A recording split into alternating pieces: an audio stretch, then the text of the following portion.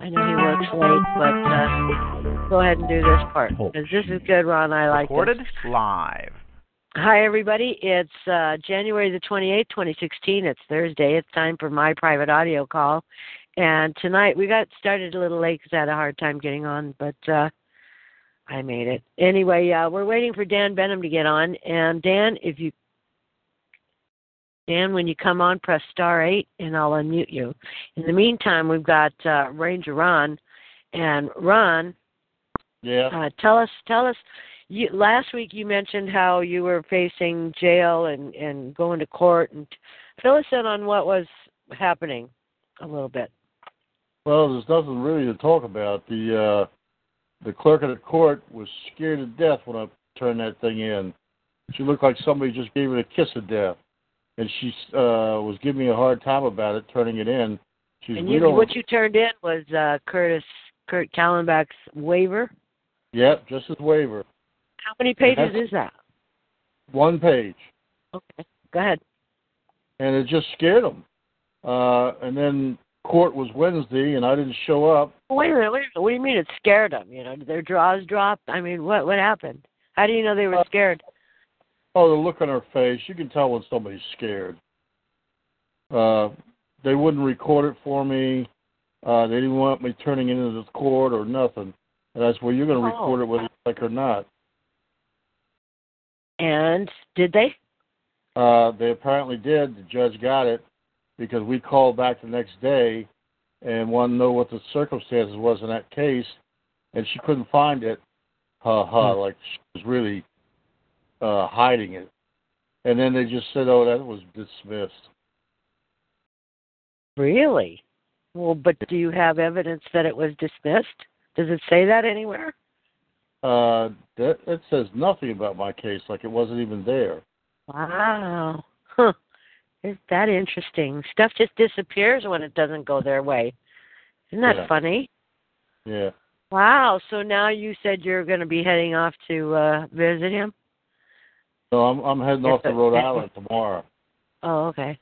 What's in Rhode Island? That's where I was born and raised. Oh, that's right. You want to get your birth certificate and stuff. Right. Yeah. Cool. Well, you keep us up to date on how that goes for you, okay?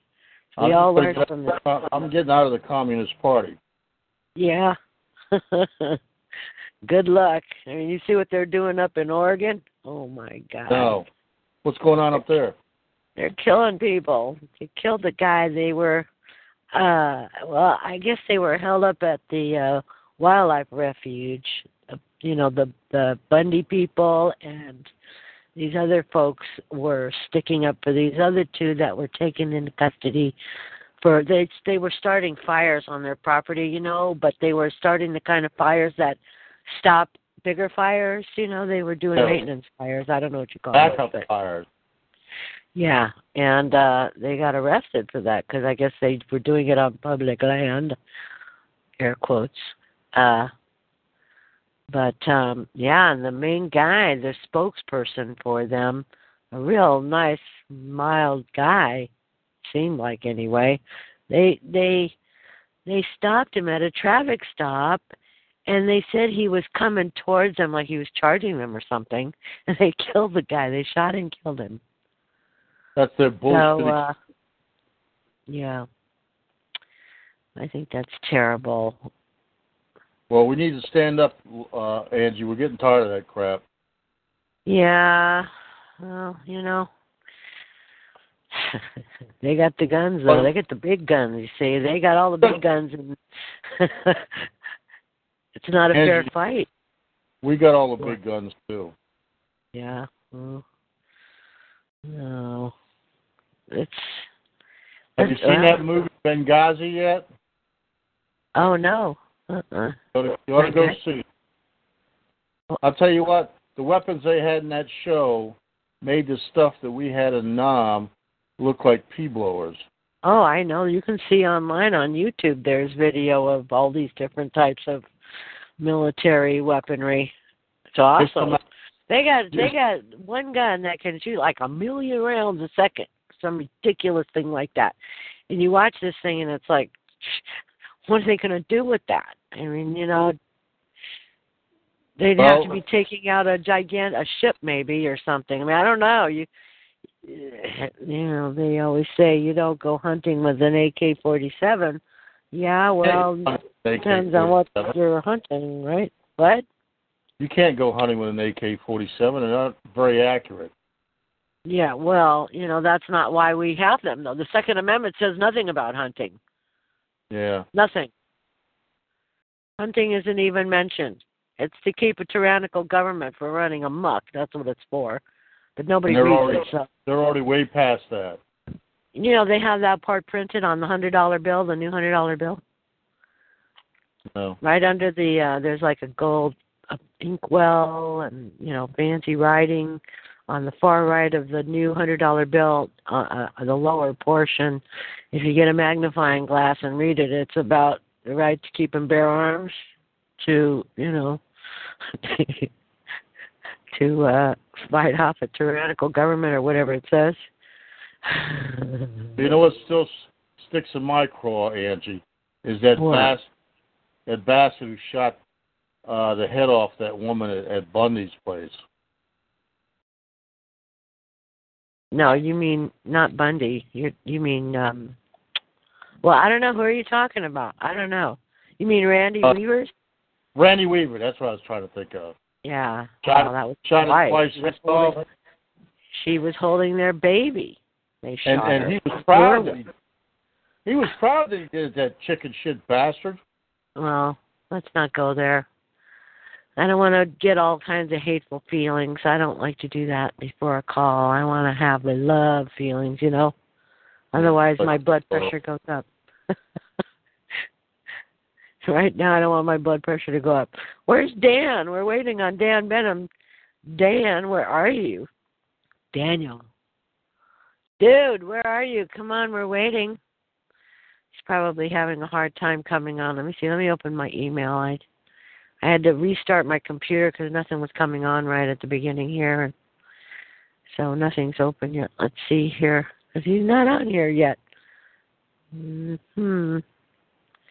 Dan, when you come on, press *8 and I'll unmute you. I think you should. Let's see. Here's the email. Nope. No email. Okay, well, we'll just assume he's running late from work. I don't know what the weather's like out there in Michigan where he's at. But you never know. Is it still snowing there, Ron? Oh, no, it quit. It only snowed for a day and a half. Oh well. But it sure dumped a lot of it. Yeah, somebody got, what was it, 4 feet of snow? Somebody had 4 feet of snow somewhere. And plus we had drift. Drift? Drifts. Oh. Where the wind blows it up at your house. Oh. Oh, here's somebody. There's a West Michigan. Is that you, Dan? Yeah, that's me. I've been trying. Hey, this is Dan. I've been trying to call in, but no one's been on here. Oh, no, we've been on here. We've been waiting, and I've been saying if you come on, press *8 to raise your hand. But I kept punching, and there was nobody there. I even sent you a couple emails. So I just opened my email, and I didn't see anything from you. Oh, there's one. 6:20. I'm just now getting it at 6:00. You sent it at 6:01. Oh my gosh, I'm so sorry, but I don't know why. But we've been on here, and I've been looking for Whit, Michigan. So I just now saw it say West Michigan. So you must have just got in now.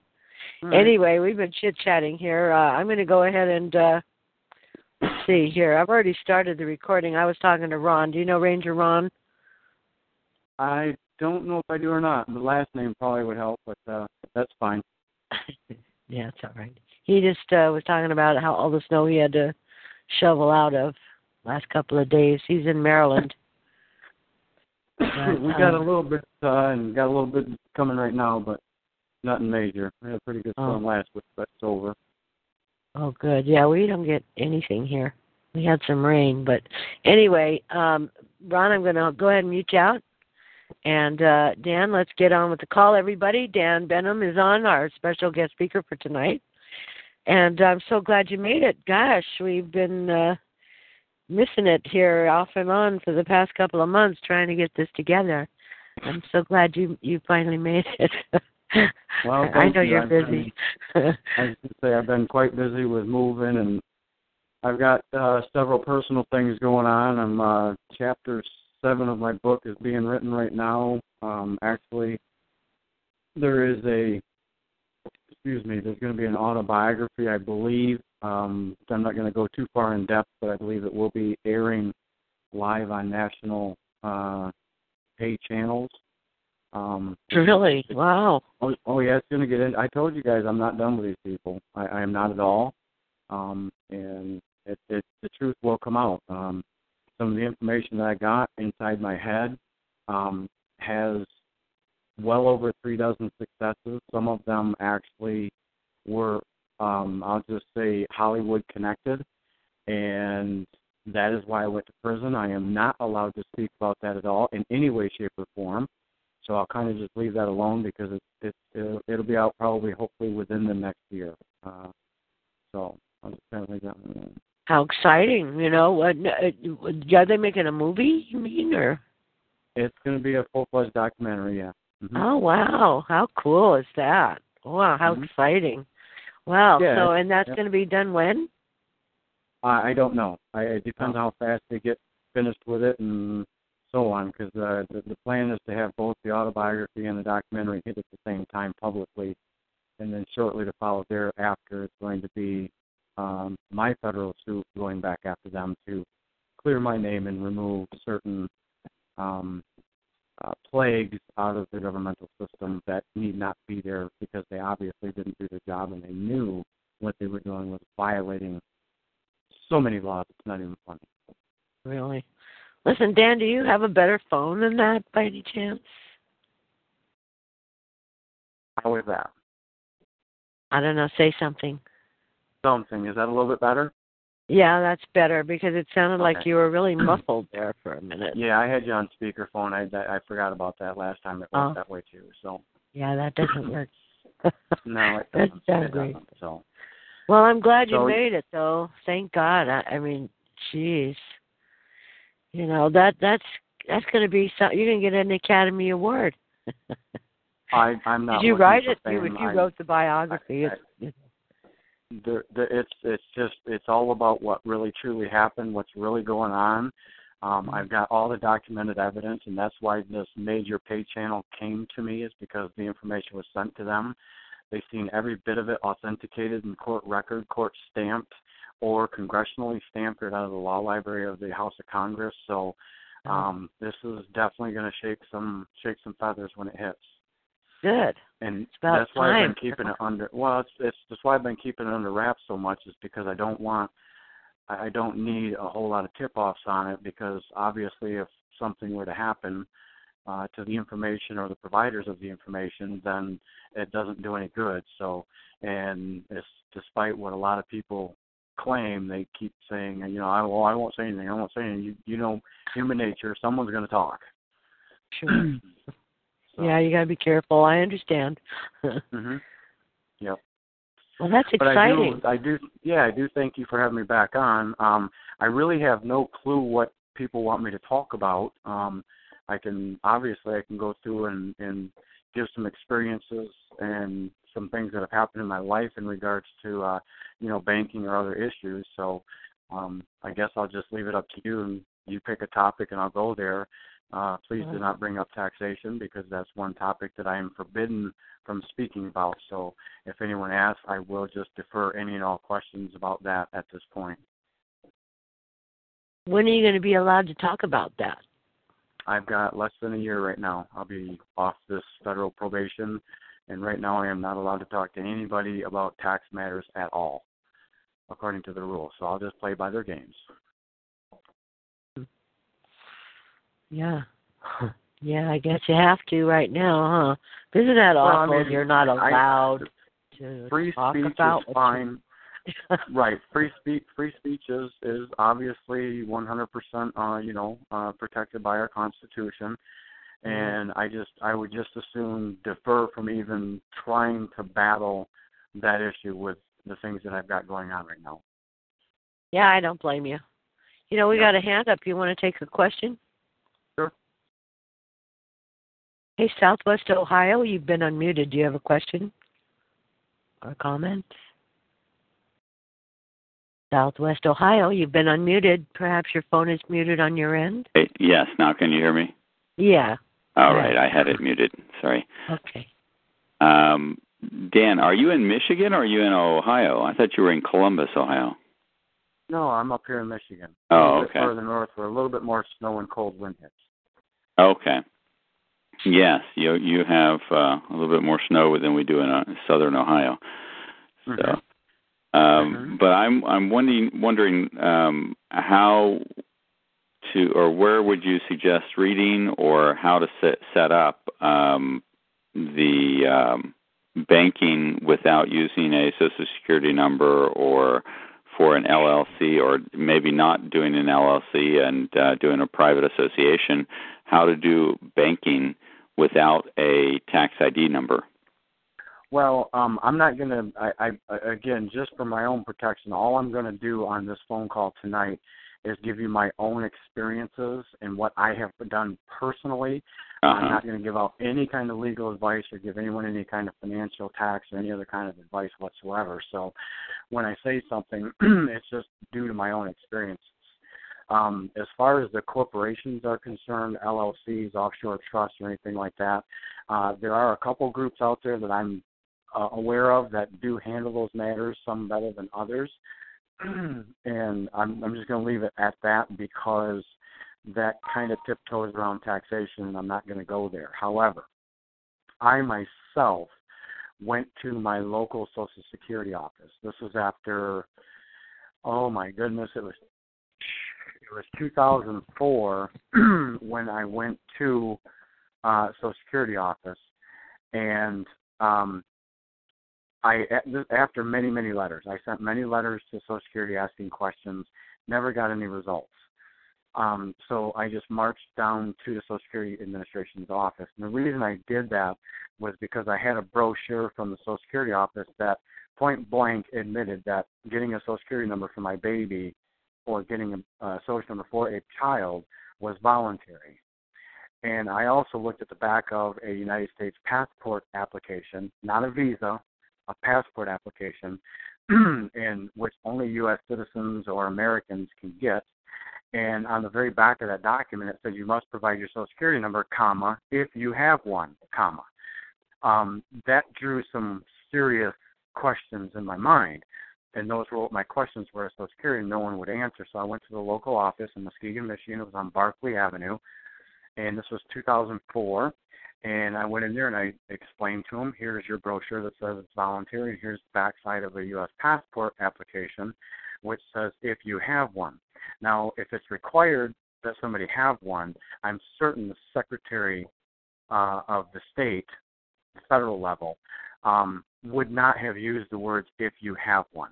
If it's required to have one, that statement would not even have to be put on that form. And then the Social Security office's brochure point blank says that it's voluntary for my child. So with these two things, it makes me believe that I don't have to have one. Now, me personally, being a spiritual person that I am, born again Christian, if anyone wants to question, it was June 6th of 1996. I was converted to a reborn Christian. If that offends people, I'm sorry. It's just my personal choice, my personal opinion. And I really don't, I can't prove this, but I am going to err on the side of caution that the book of Revelation does tell me that no man shall bind or sell unless he have a number, and that number is going to be affixed into his head or his hand.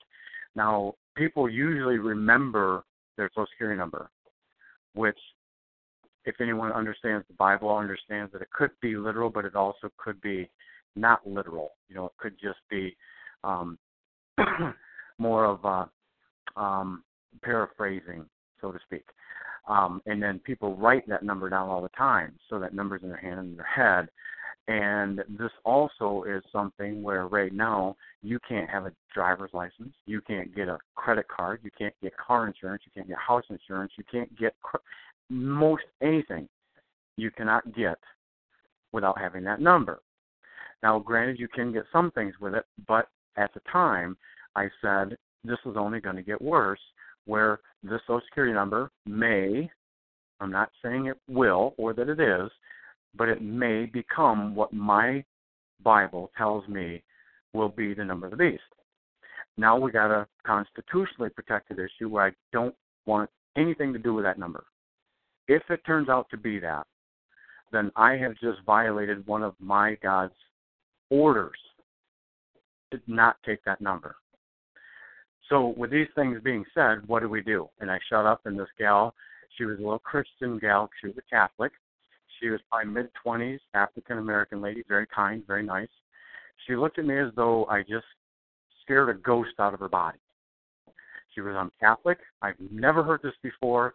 You need to give me 5 or 10 minutes. She got up and walked away.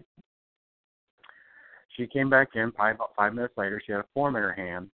She sat down and she goes, I completely understand what you just told me. How does this look? And she handed me a form, which I have. I believe I made that available to you, Angela. But the old social number was blocked off. And this letter basically was a benefits for Social Security, but down on the bottom of the form it had box number 10, just said other. She had that checked off, and it said in there that Mr. Benham was originally issued a Social Security number back in 1973. He no longer wants to use this number, but the last sentence is the sentence that was a catch-all.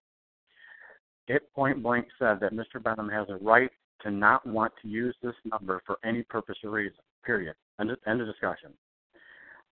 I took that document, which was authenticated and issued from the very Social Security Administration that issues that number, and I took it down to local banks, anywhere where I had a bank account, insurances, and I had social number removed from everything.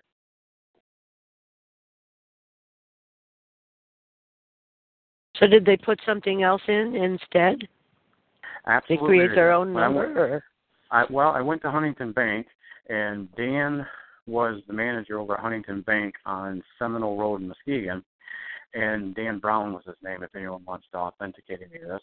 And Mr. Brown told me that wasn't possible. And I handed him that form, and I said, well, of course it's possible. You know, because I told him, I said, I want to get my social number taken out. He said, that's impossible. You can't do that. We have to have a social number.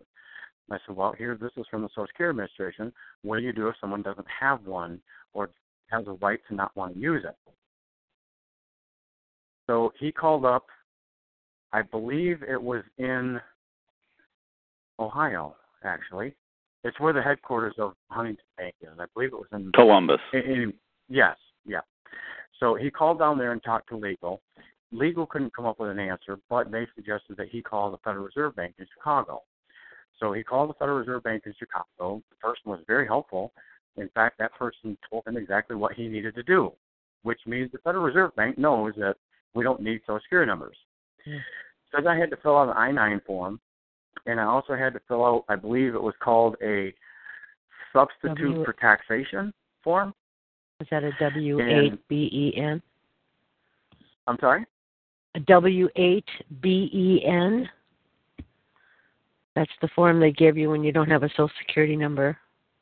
Well, no, it was something that basically said that I had to pay tax on any deposit that I put in because they needed to collect the tax. However, I looked at him, and he had an I-9 form, but it only had 2 pages of instructions. But it said 1 of 4. So I kindly asked him for the other 2 pages. He had to call the Federal Reserve back, and they actually did send the other 2 pages of instructions, which were instructions for Americans. If you did not have a Social Security number, you were born in America, you could check the certain box, and they wouldn't have any backup withholding. Excuse me, that's what it was. It was backup withholding. Wow, really? Yes. So it can be done, but you have to do it diplomatically. You can't just, so many people that I know out there, they want to force issues. They get mad. Here's a great saying that goes with what I'm saying to you people tonight. Every action in life is going to create or cause a reaction. Mm-hmm. If you want a positive reaction, you have to give a positive action first. If you go in there and start getting snuffy and snooty and getting angry and mad and starting to order people around, you're going to get a bad response. Sure. I walked in there with a suit and tie. I had a formal document from the Social Security Administration. Here it is. That's the way to do it. What year was this? 2004. And how have things changed since then?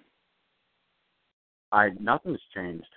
Well, I went into the Wells Fargo and asked to open up an account and told them I didn't have one, and they handed me a W-8-BEN form. I guess they create their own number. It's just probably the same thing, only that was 2013 or 2014. I'm not sure. Okay, yeah, I know that several banking laws have changed since the 2008 crisis, and they started changing in, 2012 or something like that? I don't know.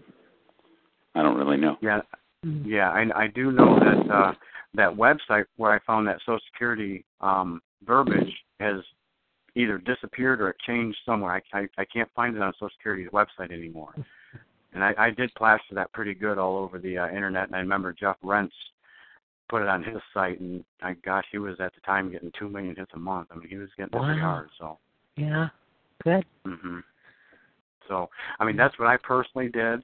And I do know some people, which I am not going to mention names, especially on an open phone line like this, that live out west, and they do work with, LLCs and trusts and things like that. And what I can say is that one of the individuals that I was working with out there actually brokered Bill Gates' Microsoft Corporation. So that was one reason that I really trusted these people. Yeah, oh yeah. Yeah, they're not playing around. Mhm. That's big. Wow. Well, how do we get a hold of you for information? Through Angela or what? Yeah, if you can, and Angela will just send me an email. What I'll do is I'll respond to that with a company name to try to get a hold of them. Okay. Yeah, you respond directly to them, right? Not to me. Oh yeah. Yeah. Okay. Yeah, if you'll Sometimes just I never know. Well, I one wait way around or another. Yeah. Just if I respond, Angela, if you get an email back from me, just look up there and see if I've included whoever it was that asked the question. Yeah, if it was just to you, then obviously forward it to them. So. You're right. Gotcha. Okay. So, do you have any thoughts about private associations, and have you had any experience about? Do you know what I mean when I say private association? Oh, absolutely. One of my former partners, Dewey Tobias, was absolutely genius with private associations. I mean, he was, I think he still lives down in Florida, and he was a triple diamond for Amway for many years, and he was also a graduate MIT cum laude engineer. The guy's brilliant. Before I even met him, he had 19 personal wins against the IRS. What's his name? A lot of people out there probably remember Whitey Lovell, the one gal that worked for FedEx. He was the culprit behind that. Very brilliant man, extremely brilliant. What's his name? Unfortunately, he was also set up and had to do a little federal prison time. And I don't know if he's still in the game or not. We haven't talked for a while, and if they even catch us speaking to each other, even third party, both of us would probably be in trouble. So, but yeah. What is his name? I really don't know if he even wants me giving his name out. Okay. What I do know is if anybody has, if people remember the We the Bernie People Klugelin. Foundation. Oh, the what? Yeah, Bernie Klugelin, the We the People Foundation. Yeah, Bob Schultz. Out in New York. Right. Now, this gentleman was one of their paralegals, and he was also the very person that did the interviews with Sherry Jackson, Joe Bannister, and John Turner in the videos. Oh, okay. Yeah, so, I guess his name is out there pretty public anyways already, but his name is Charles Tobias, but he goes by Dewey. And the last I knew, he was in Florida. Okay. And it has been about 7-8 years since I spoke to him. All right, thanks. Absolute genius. Sounds like it. Let's see here. Okay, who's next? Anybody else? Star 8 if you have a question. Otherwise, what should we talk about? What's new with you, Dan? Hello? Dan? Did we lose Dan? I mean, he's still on here, but I don't hear him. Oh, Daniel. Can you hear me okay, you guys? Yes. We Okay. can hear you. Well, I don't know what happened to Dan. He's still on here. Well, maybe Dan, maybe he hit the mute button or something, or the disconnect button on the cord. I don't know. Oh, Dan, we see you here, but we can't hear you. So I don't know what's going on. That's funny, isn't it? Funny how that happens. Good grief. Uh-oh, he's gone now. Okay, well, he'll probably call back. Hey, Money Mike. Yeah. Hi. Hello. Did I you had want to a talk quick. Yeah, while we wait for Dan to come back, I have a quick question to that guy. Who was the guy that made the comment about the chicken shit? What was that? Who was that guy? Oh, I don't know. Okay, I have an idea. I think we, because we gotta start doing something like just to treat, treat everybody better, So I thought, well, why don't I just start a little peace movement or something? So I'm gonna start something. I think we're gonna call it Hug a Chicken Shit Bastard Today movement. so that should work very nicely. Okay. I got the idea when I was walking downtown. Go ahead. Go ahead. Dan, let me unmute Dan. Yeah, I'll mute up too. What happened, Dan? I don't really know for sure, but I'm back again, so probably being monitored again. I'll keep watching you because that was weird because you were there, but we weren't hearing you. But anyway, Mike, did you have a question for Dan? Did you want to finish what you were saying anyway? Mike? No, I'm good for the moment. I mean, if I think of something, I'll chime in. But right now, my brain is foggy right now because I'm just at my job right now, putting up with listening to all the buzzy transformers in the back here. Oh, fun and games. All right. Yeah. All right. If you think of it, come on back and we'll unmute you. All righty. Okay, anybody else? Press star 8. What? I thought I was muted. I thought so too. I just muted myself. I'll mute you here. There you go. I did it. Okay, so Dan, how the hell are you? I've actually been good. I'm very tired. I've had a very trying week. It's late night hours. I'm working 9 to 9 pretty much 4 days a week, 9 to 6 on my 5th day, and then 9 to 4 on my 6th day. Trying to get my life back. It's very positive. Obviously I walked out of a federal prison 5 years later with nothing but prison-issued undergarments, and finally got a nice house back and got my life back. And between the IRS prison and my ex-wife, I pretty much lost everything. But here we are 2 years later, and I'm doing just fine. I'm getting things caught up, getting things going, and trying to regroup my life. And a bunch of old contacts get back in touch with me. It's always wonderful to talk to people. Yeah. Did you get that? You saw that email, that guy, he said he knew you. Oh, absolutely. I've known Clayton for years. He's a great guy. Hopefully he's on the call. Yeah, hopefully he is. Anybody else? If you got a question or a comment, press star 8. Otherwise, let's see here. Who's this? This is the Ambiguous King. You've been unmuted. The Ambiguous King. That's a lot to say. You've been unmuted. Go ahead. Hello. Thank you, Dan, and thank you, Angela. Thank you, Dan, for coming on tonight. Dan, I just was curious about like private banking procedures in terms of special deposit accounts. From your experience, do you understand like special deposit accounts, like when you go to a banker, whether it's a commercial bank or I do, and I run. And the reason for that is it's typically a battle I don't want to choose because I know that there's an easier, simpler way. I understand the concept.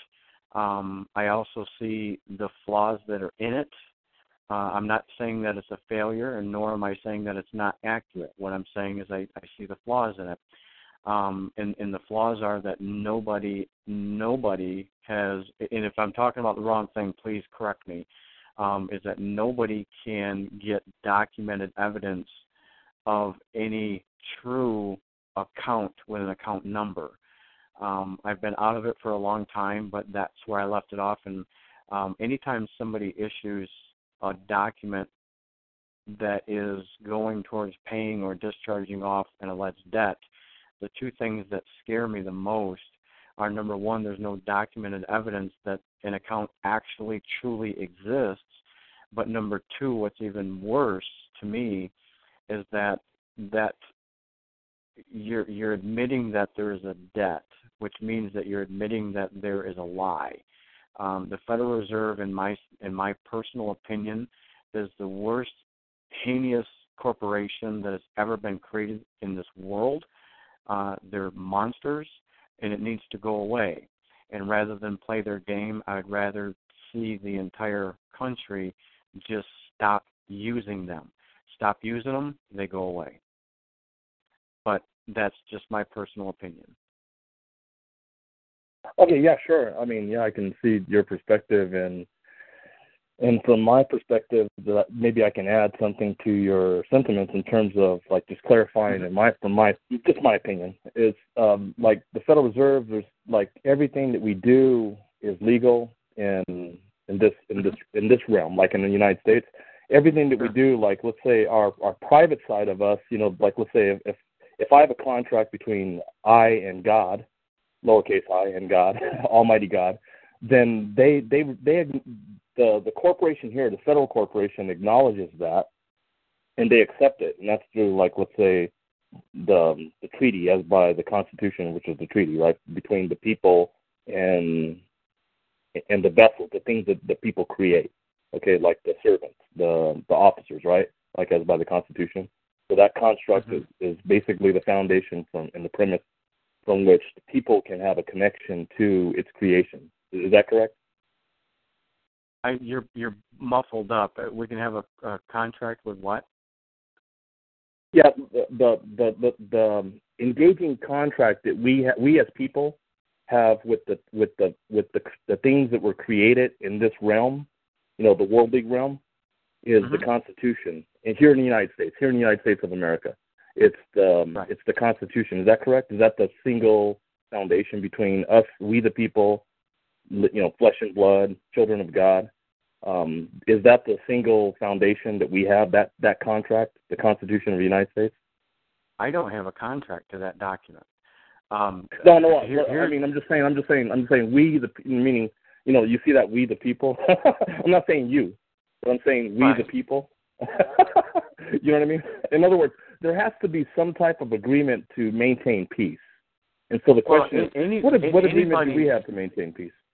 We don't have to do anything, and this is where anytime I did seminars in the past, one of the very first things I would do is I'd conduct a little survey, and I would ask anyone in the room, in that room, to answer a question, and that question was very simply, who in here believes that they have a constitutional right? And several hands always raised up. And we don't have constitutional rights. The Constitution was not drafted for the people.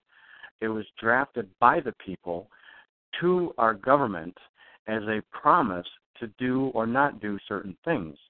And in order for that to be actually enforced, certain people had to swear an oath to it. And those people who swear an oath to that Constitution are our civil servants, our alleged public leaders, our police officers, our peace officers, our federal agents, our judges, even our bank directors have to pledge an allegiance to that Constitution. And that is the contract. The contract is between them, not us. We are born free. Yeah. I agree. Okay. I agree. I'm just saying. Let me make it very clear. Okay, so we the people. Okay, it's not like me or you or I. Right. It's we the people. You see what I'm getting at? We the people, whoever they were. Okay, when they established that, they did it on behalf of the children of God. Do you see that? Because this is the thing that this is my opinion. Okay, and this is the thing that we can't get out of. We can't escape. Because the thing is, we're here in this realm of flesh and blood, and there has to be some type of medium for us to exchange, to live, and to flourish in this realm. So the question is, when we do trade, when we go to the store, like, and I kind of agree, I really agree with California Bob. The thing is that, we need a medium of exchange, and there's no way around it. You're going to have to use Federal Reserve notes. You see what I'm saying? Sure. I mean, when we go to those venues, okay? Now, right. We the people, the founding fathers, we the people, when they established that, the intention of that, in my opinion, is to establish some semblance of structure so that the children of God can retain the blessings. And then they further amended it, when they came in with the First Amendment. They said, wait a minute, we have to rethink this, for our progeny. We have to, wait a minute, we're overlooking something. So they put in, Congress shall make no laws respecting the religious establishment, okay? so abridging the free exercise and the rights thereof, okay? So the whole point is, when we as men, when we men meaning women and men, children of God, when we obtain the age of the majority, it's time for us to take responsibility for the kingdom here on earth, because there's heaven and earth. I mean, this is what I believe, okay? There's heaven and earth, and the earthly realm is imaginary because I have no evidence of it, but I believe it. I have faith, okay? And the only thing is that there has to be some form of cognizance, recognition that we as men conduct ourselves. And so most of us have agreed to go on with the illusion of putting on the costumes to a certain extent. So, like, if I'm in receipt of a Federal Reserve note in order to use that to tender for trade, to buy my children groceries, milk and bread, then I'm going to assume that position, but at arm's length. And so I use a person to do that. Okay, I use a person. Now, the only thing that in my humble opinion, the cure with the person is, the question is, where are you, Adam? Where are you? Okay, so is that person in the District of Columbia, or is that person a spiritual person, like you mentioned earlier? Well, and please, I'm not trying to cut you off, but you're kind of getting into a sermon thing, and I'm not disagreeing with you one bit. I'm just saying that there's a whole different realm of doing that. I absolutely agree that you can go and look at 16 Stat 419 and see there's a District of Columbia Organic Act. I get what you're saying, and I agree with that. But when you go and contract like that, it's here. I'll put it this way: in life, you have two choices. You just because you can do something, does that really mean that you should do it? And I myself, I just choose to take the realm where I'm not going to participate in something that's going to make the world continue to go in the bad direction that it's going. I want to do things that are going to correct the world, not just allow it to continue in status quo. No, I know. I agree with you. But the premise of what I'm saying, I'm not preaching. The premise of what I'm saying is it goes back to the employment. And when we work, we're contributing to that if we're not careful at how we contract. That's all I'm saying. Mm-hmm. So, like, sure. I'm not giving a sermon. I'm just trying to keep it minimum so that everyone can follow. Because the whole point of what I'm saying is everything we do, it's always in a form of a contract. We agree. We tacitly agree. I'm not preaching, so I'm just saying, like, when we receive Federal Reserve notes, we're compelled to use those instruments. Or when we work and labor, we exchange our hourly wage. I mean, we exchange our hourly strength and energy in exchange for a thing called wage or salary. And we take that, we negotiate it, and we receive, credit or medium of exchange. All I'm saying is, in truth, I'm trying to when I first asked the question about a special deposit account, because there has to be a way to translate, to convert that thing that was offered to us in lawful money so that we can redeem it. It's a matter of redemption. So when we redeem it, it's just like what Christ did for us. And I'm not preaching. I'm just using this simile that we need to redeem the value of that asset that has been translated to us. So the question is, when we're doing that, if we're going to use a special deposit vehicle or whatever vehicle we use, the question is, what from your experience, what works for you?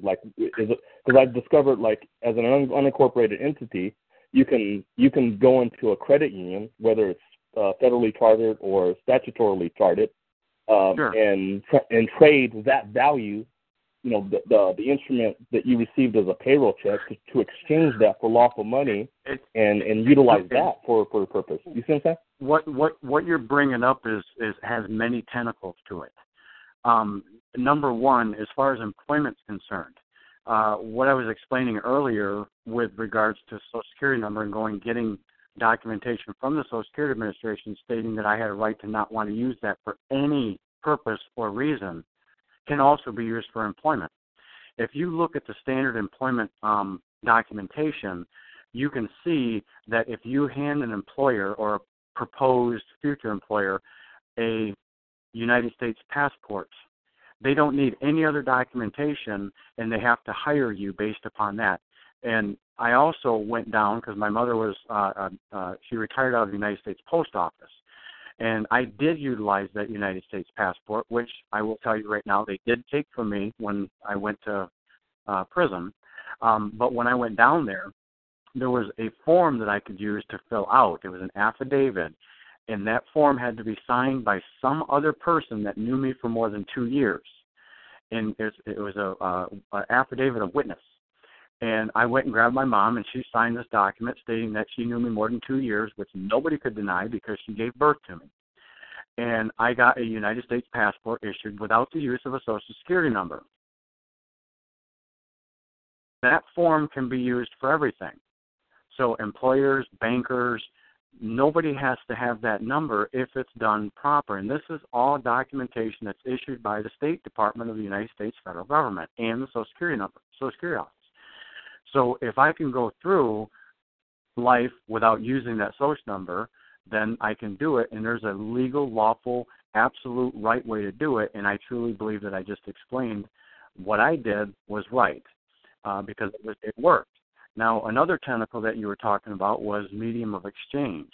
What do we use? Do we use dollars, gold, barter system? I mean, we trade bushels of cotton for bushels of wheat in the old days, and I get all the fact where all the goldsmiths were the original bankers and stuff like that. We have to use, like you said, we have to use their medium of exchange. Well, that poses one of the most severe problems in my life, to me personally, because as long as that Federal Reserve is there, there's not going to be another medium of exchange that can be used. So that is precisely why I came up with before what was now known to be called Revelation Package.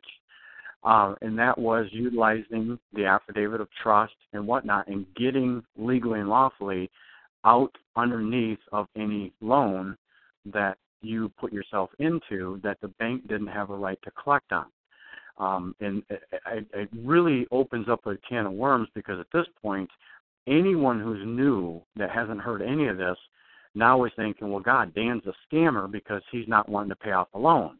Well, it gets a lot deeper than that because once people understand that when you go get a loan, that bank is actually taking your money, your own money, and giving it back to you, telling you that it's a loan. It's no different than someone coming up stealing $1,000 out of your pocket and saying, here's $1,000, I'll loan it to you at 8%. It's thievery. Once people understand that part of it, now what I'm saying is absolutely true. They took our gold and silver. They took our substance back in 1913. and exchanged it with Federal Reserve notes, which is nothing more than a promise to pay us back in gold and silver. Well, they're not paying us back in gold and silver, and they've enslaved everybody, and they're just basically gutting out the entire middle and upper class of this country by the flat-out thievery of the Federal Reserve. It's that simple. And what you're explaining to me, I'm not going to disagree with what you're saying. It works. I understand it. I get it. But it allows that monster to continue to exist.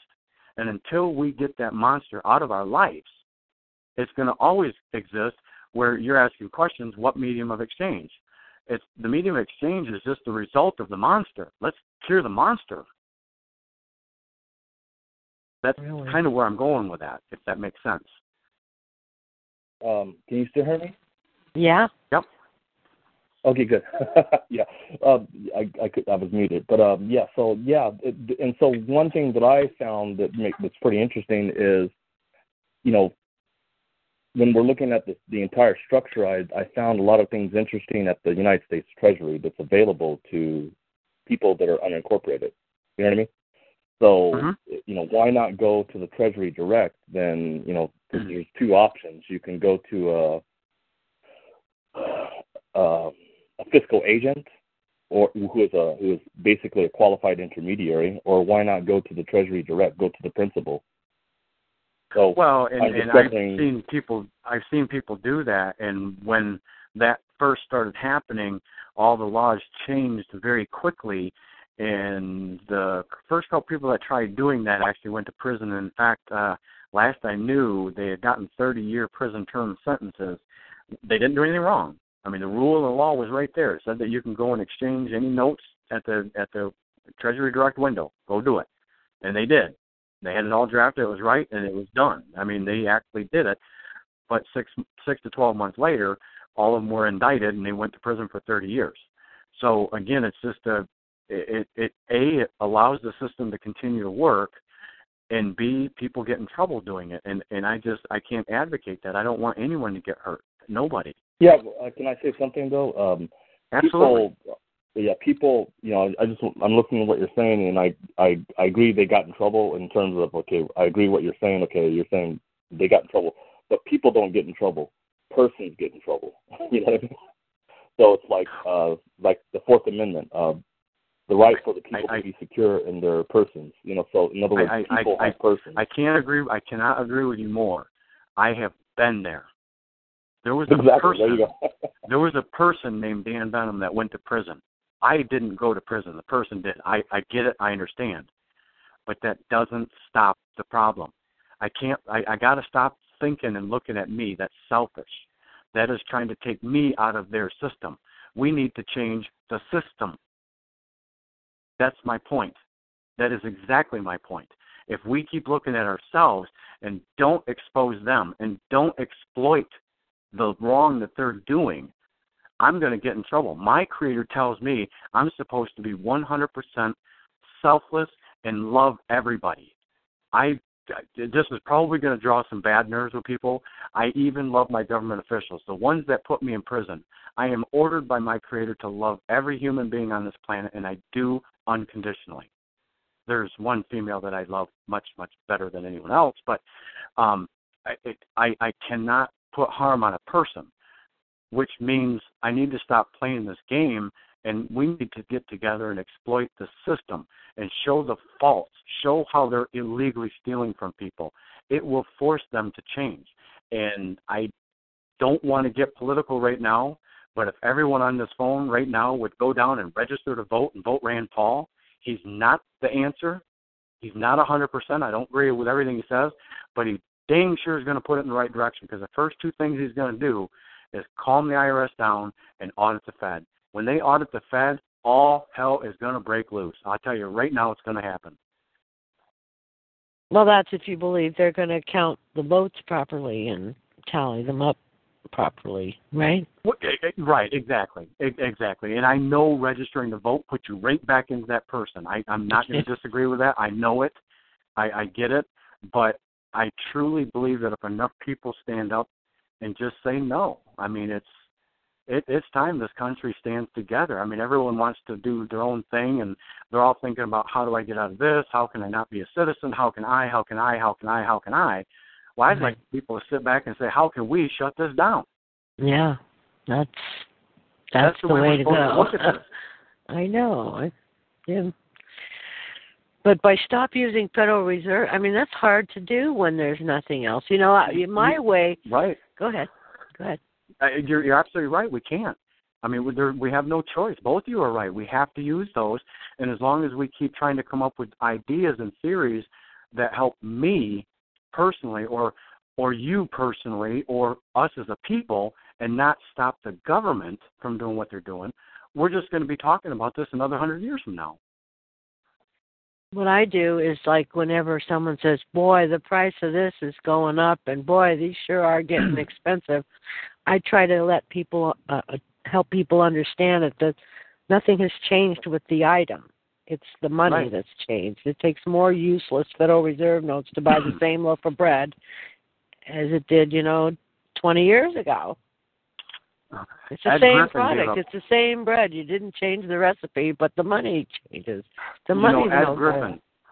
Ed Griffin, who wrote The Creature from Jekyll Island, had the absolute best description of that I've ever heard. And what was go back to the early 1800s. 1 gold ounce. I know that story. Go ahead. Fully suit a man. You can go get a suit, top hat, cowboy boots, and get a full suit. Nowadays, a gold coin is worth what, $1,200-$1,300? Mm-hmm. You can go get that exactly suit. Right, exactly what you wanted back then. It takes the same amount of gold and silver. It's the purchasing power. See? Exactly. So money gold hasn't changed. No, but the paper and the ink is worth less. You got to keep adding more paper notes to buy the same products, and that's people are going to wake up eventually, I hope. I don't know. I mean, so it's just like a bowl of soup. I mean, you keep putting water in soup, and it's going to take the flavor out. Well, you keep adding Federal Reserve notes, which they're doing. It's going to devalue. Right. It's going to devalue. The taste of it's going to go away. All the value's gone, and now our dollar's worth 2 cents. That's why it's worth that right now. That's it. All right, James, 262, you've been unmuted. Do you have a question for our guest speaker? I do want to thank that last gentleman for getting on. That was a very good conversation. Oh, yes, okay. That was the ambiguous king. Go ahead, James, 262. You've been unmuted. Okay, my question is, Dan, I use your affidavit of trust. I sent it to my car dealer GM, and it took like 60 days for them to respond. After they responded, they sent me something stating that that I got this off the internet. Everything that you had stated in the last conversation that I listened to you, and then they took me to court, and the judge had struck my affidavit out of the case. If you were me, what would you do at that point?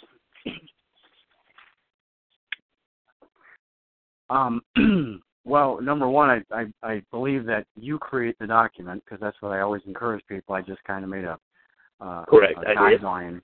I did. You put the information in there, and yes, if you gave them 30 days to comply, and it took them 60, they were obviously in default. And I don't know what the response was, but typically the responses that I see don't answer anything point by point, doesn't admit to anything. And if a court of law wants to side with the bank, which they most generally do, there's also the filing in the same place where that mortgage document is held, which in here in Michigan is a Register of Deeds. And you file that with what's called a UCC-5 form. You just fill out the UCC-5 form, and when it says what's your complaints, they see attached, and attach the affidavit that was unrebutted, make sure it's default, that you have a proper default in there, and file it, and just muddy up that entire title. Okay, now, because the court case got continued, and when I go back to court, at that point they wanted me to let a motion to why?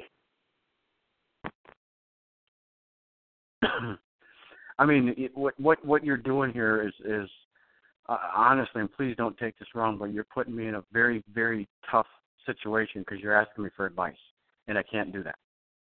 I'm asking you if you were in my shoes. I'm not asking for your advice. If you were me.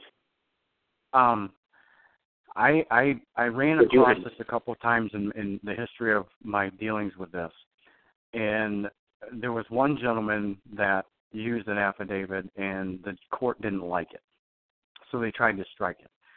And that's where you basically reiterate. I encouraged him to go in there and reiterate the affidavit back into the record verbally, so now it's on the court's transcript. And on top of that, if the attorney for the bank was to say anything, I don't care what they say, the response I encouraged him to give was, "Are you rebutting my affidavit?" That's it. Yeah, until you get a yes, I'm rebutting it. What part of it are you rebutting? There was 40-some points in there. Which line? I did everything that exactly. I even quoted the U.S. versus Steele and the U.S. versus Cotton. Well, your two things that you had stated. Steele versus Citizens for a Better Environment and U.S. versus Cotton. And I stated that to the judge, and she still went on with the striking of the affidavit, but she kept it in the file on record. But she did strike it.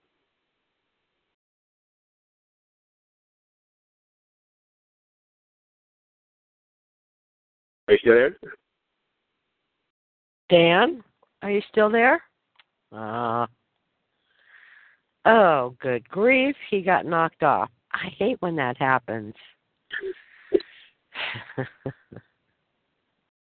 Unbelievable.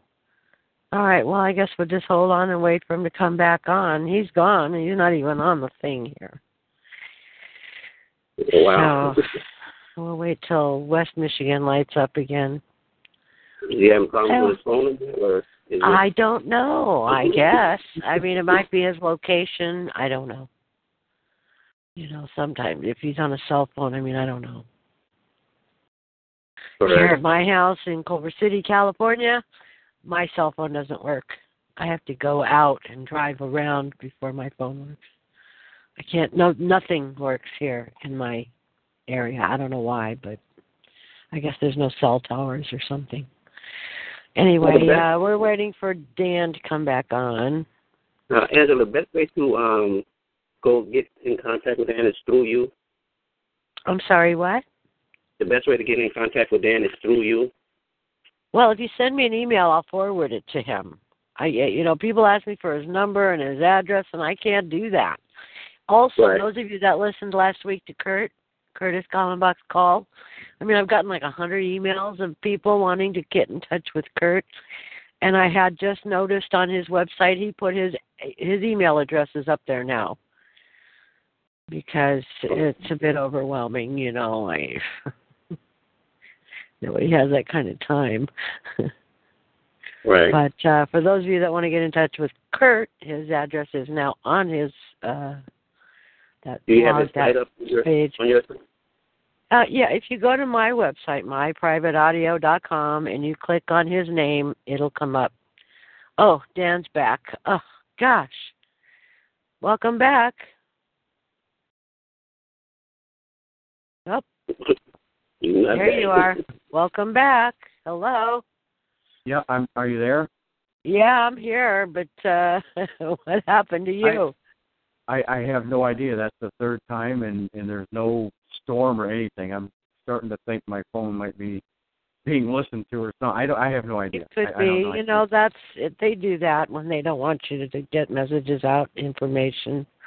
They just play the little games. They think it's funny. They sit back and, fire rubber bands off at each other and giggle in the background. I can picture it. But anyway, did you hear anything that the gentleman had to say? No, I didn't actually. I got cut off. So. All right, James, go ahead. Try it again. Well, it ended, with the judge striking the affidavit. out of the case, but she kept it on file, but she just struck it out of the case, and I have to go back to court for it in March. So. Well, and sure, and that's nothing more than their way of getting the affidavit out. And your point was to get it in. I mean, right. I myself, I dealt with it. I filed 27 documents in federal court, and they stamped denied, wouldn't even file it, just ignored it. But that's where, and what I did is I spoke it back in. I mean, you got to get the evidence in there. You can't appeal something unless there's evidence in there to appeal. And if they strike it, it's gone. It's just gone. You can't bring it up on appeal. You can't do anything. So, and that's the judge's trickery of trying to get you to basically just shut up. We're not going to talk about that. Well, no, I am going to talk about that. How do you do that? What do? You go in there and say on and for the record or what? Anytime I want to get this on the record or what? Nope. Anytime somebody ever talked to me and if they struck something from the record that I wanted back in, anytime they would address me, I would start reading off that affidavit. And if they tried to interrupt me, I would just say, Your Honor, you gave me the floor, correct? Oh, it's a matter of taking charge. That's what it is. Sounds like. Yes, absolutely. You asked me to speak. I'm speaking. This affidavit is paramount. What they did was they didn't rebut it. Everything in here is true. They have not rebutted it. Affidavit, affidavit, affidavit, affidavit, affidavit. Get it in, verbally or physically. And if you have to get it in verbally, I can try to put it back into the case. Take it in verbally. When they talk to you, start verbally talking about it. If they answer anything, what I always did, if they ever asked me a question after that, are you rebutting my affidavit? Exactly. I iterated it all the way through. I used everything that you had stated. I used in front of the judge, and she still went on and. Well, did you say that? Did they say, "Are you rebutting my affidavit"? Did you ask that? Over and over and what was their response to that? The judge looked like she was just deer caught in headlights with what I did. But the attorney just kept on saying, I need this struck out, I need this struck out. Every time I said something, the attorney turned around and said, I need this struck out. That's okay, are you rebutting my affidavit? Then we kept going back and forth with that. Okay, and the judge wasn't paying any attention, so that gives somebody, in my opinion, that what I would do in that instance is I would look at that judge and I'd ask for an immediate postponement of the hearing so that I could do an interlocutory appeal and get a higher court that will make an actual decision on this affidavit because it's been unrebutted. They're in default. This is over. We shouldn't even be having court. And, Your Honor, if you're going to strike that, you certainly lack jurisdiction because this issue deals with standing and jurisdiction. And if they don't have standing or jurisdiction, if the other party doesn't have standing, then this court doesn't have jurisdiction. And if you continue to move forward like this, Your Honor, I must object to that and ask that this entire case be postponed while I do an interlocutory appeal so a higher court can make a decision on that argument. Okay. You need to know the right things to say. That's what it, it's... Well, sure. You got to know when you go in there what you're going to be saying. That's, well, rehearsal. Basically, you have to know the court system, and you have to know, because you don't know what they're going to say. You don't know what they're going to do until you get in there. It's dangerous. It's scary. It's spooky. Yeah. And that's what makes it very difficult for me is because I really can't go through and explain this stuff to people other than what I've done in the past. And it makes it hard. I mean, you guys don't know how bad I just want to chomp at the bit and start helping people again, but I can't do it. Yeah. Right. So at this point, as far as to get my affidavit back in, do I just re-file it again and try to get it back in? It's on paper. I mean, I don't know where you're at, sir, and you keep asking me to give you advice, and I can't do it. That's what I'm trying to say to you. You're pushing me to give you advice I cannot do. What I would do is I would verbally or I would get it back in one way, shape, or form. If they do not accept it, I would go to the next higher court. That's what I would do. Okay. All right, I understand. I understand. All right, James. Thank you very much. Thank you. I hope it works out for you. Mm-hmm. Thank you. You know what I can do at this point, if you can hold off on the questions for just a second, sure. is there was a case that was against me where I filed certain documentation and the judge didn't want anything to do with it. So they basically just struck it from the record. And what I did is immediately left the court as soon as that was done, and they basically did their normal standard garden variety railroading. And I walked right up to the circuit court, because that was a district court. I walked right up to the circuit court, and I asked for the documentation for an interlocutory appeal.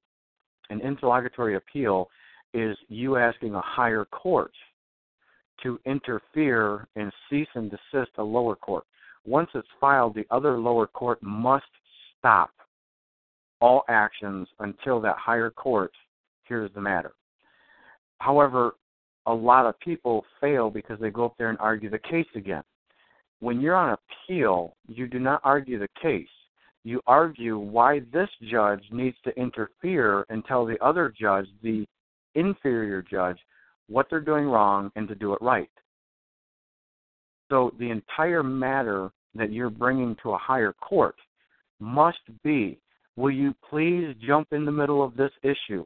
I did this judge did this, and it's against the rules, it's against the law here, and you have to do the research, and you have to tell that higher court what the lower court did wrong and ask that court to jump in and tell them to stop and to reverse it and to do things right. And I say that because I know so many people are going to go back up to that higher court, and they're going to say, this is what's going on. I've got an affidavit, they're not responding yet, and so on.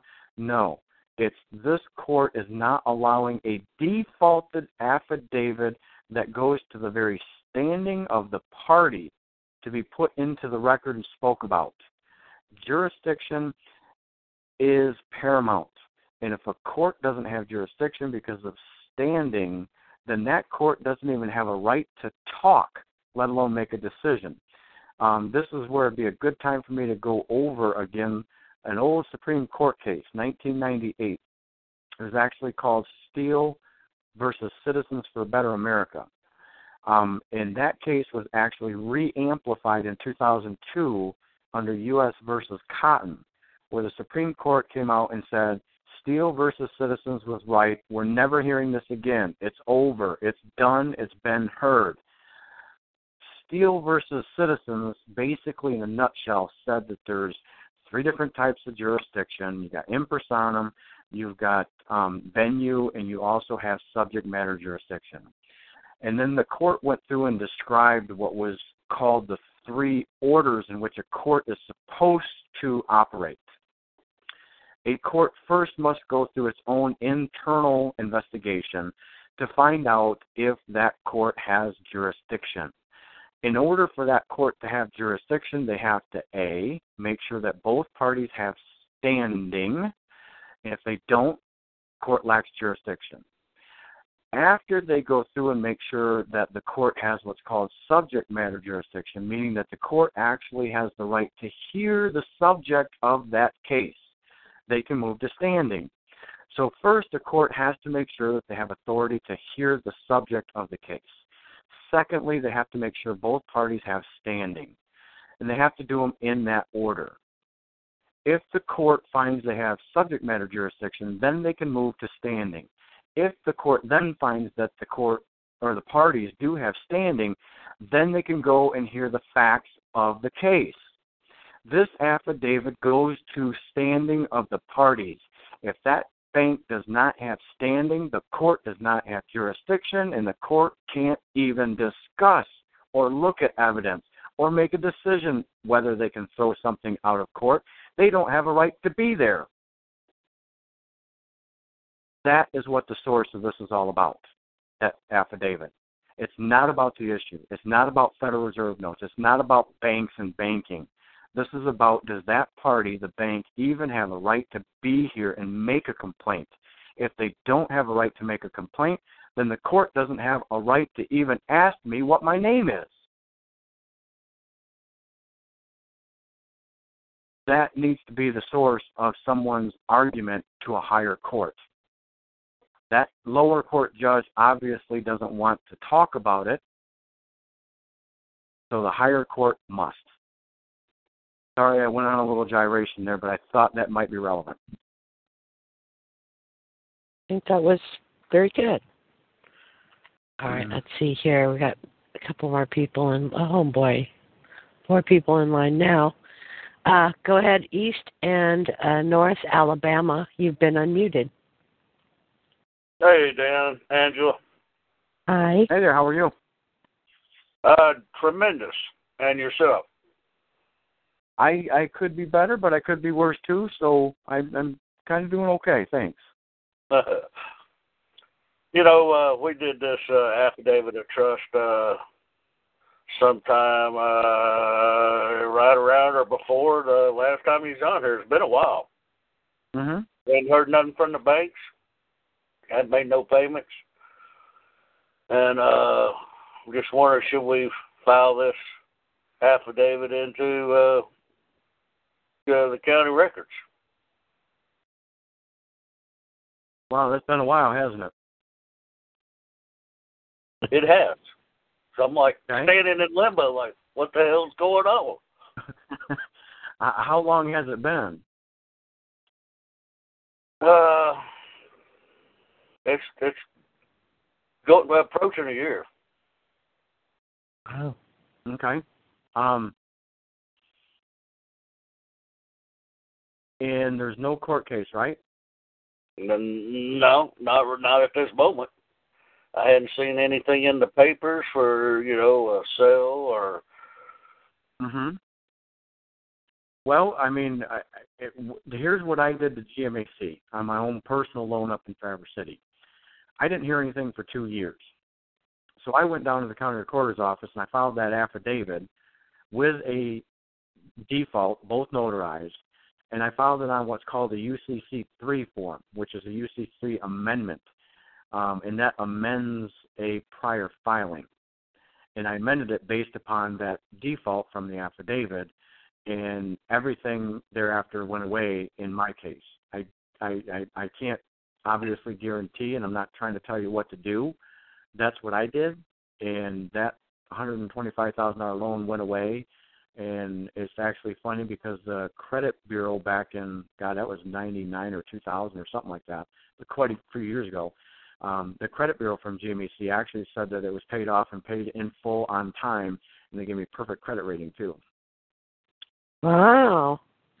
Now let me ask you something. When you file a default, was that a default judgment? No, you file an affidavit and you give somebody a certain amount of time to answer it, like say 30 days. Okay. If they don't answer it within 30 days, I go down to a notary with a default, which is also part of that the documents. It's just a default stating that on such and such day I served this party with an affidavit of trust or affidavit of whatever it is, and 30 days has elapsed, and I'm hereby certifying that I have not received any response. Therefore, they are in default. And have that notarized, and then the two documents together get filed either in court or in the county filing records. And again, the default notice is just a notice of default, meaning that now the party is bound by the default provisions in the affidavit. In prior conversations, I talked about an affidavit is only as good as the defaults that are in it. If there is no default provisions in an affidavit, that affidavit is absolutely worthless. It's nothing. Because a court, just like the one gentleman that we had a very good conversation with, there's contracts. And an affidavit is basically you stating this is the truth. Please rebut it. If they don't rebut it, then it becomes the truth. And the notary authenticates it, and the default actually amplifies it. And then when you go to file it into a document, that is what the court must now, because everything is state certified, the court has to recognize it because it is all state authorized, state certified. So but now the judge is going to look at that affidavit and say, okay, it was notarized, so it's proper, and here's the allegations, but there's no default. So we do move the court. When you said something earlier about, you got to go in there and take control, the affidavit did take control because the affidavit does have default in it. And the default provisions say that the bank has no right to take me to court. The bank has no argument whatsoever if I want to claim money damages, if I want to sue the bank, if I want to make an insurance claim against the bond on this bank for doing what they did.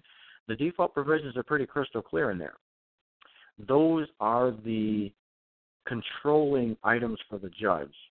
Typically what a judge is supposed to do is he looks at that. It's a binding contract between the two parties, and the judge should look at you and say, which of these judgment provisions are you going to be following? If the judge don't do that, you have to move the judge to do it. That is the importance of getting this affidavit in there, either verbally or on the record, or both if you can. How do you move the judge to do it? How do you, with a document? I mean, you've got to force it, and if the judge is not going to hear anything about it, I would go up to the next higher court. Force the issue. Make noise. I'm not gonna tuck my tail and run away. This is my issue. What you did was wrong. I executed the affidavit, and it's my duty and my responsibility to fulfill it if you don't answer. If you don't answer, I'm filing a default.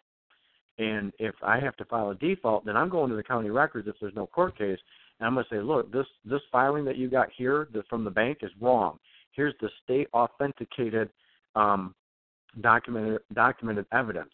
And what you do at that point is when you file it, it does what they call clouding the title. And now in order to get that cloud off, that bank has to bring you into court.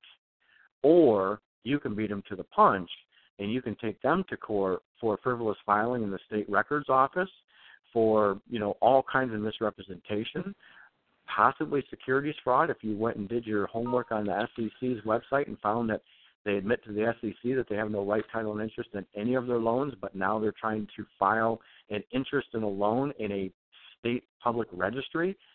There's a whole bunch of different things, and that's why I'm saying people really, really, really need to read that document because you are in control of this. I just posted the link to it, so if you're on the chat, I just put the link there. That it's right under Dan's picture. It says affidavit. All right. Okay, is that it for you, East and North Alabama? Well, I got two more items here. One of them is standing. We had brought up, I was helping a friend of mine with a traffic case, and I was telling them, bring up standing. And the judge said they didn't know what he was talking about. They played dumber than dirt. No, they don't. They are. Most entry-level district court judges are nothing more than glorified attorneys that were paid to become judges. Right. Well, we're talking a city municipal court, Sure. Simple traffic. We just had the chief district court judge here in Muskegon County who retired a couple years ago, biggest alcoholic in town. And I have firsthand direct knowledge that $500,000 was paid to the Republican Action Committee, the GOP here in the state. And after that donation was made, he was appointed to be the chief judge of the district court here in Muskegon County. It's a game to these people. If he's an attorney, he don't know how to be a judge. He goes and hears what other judges say, but they don't know the rules.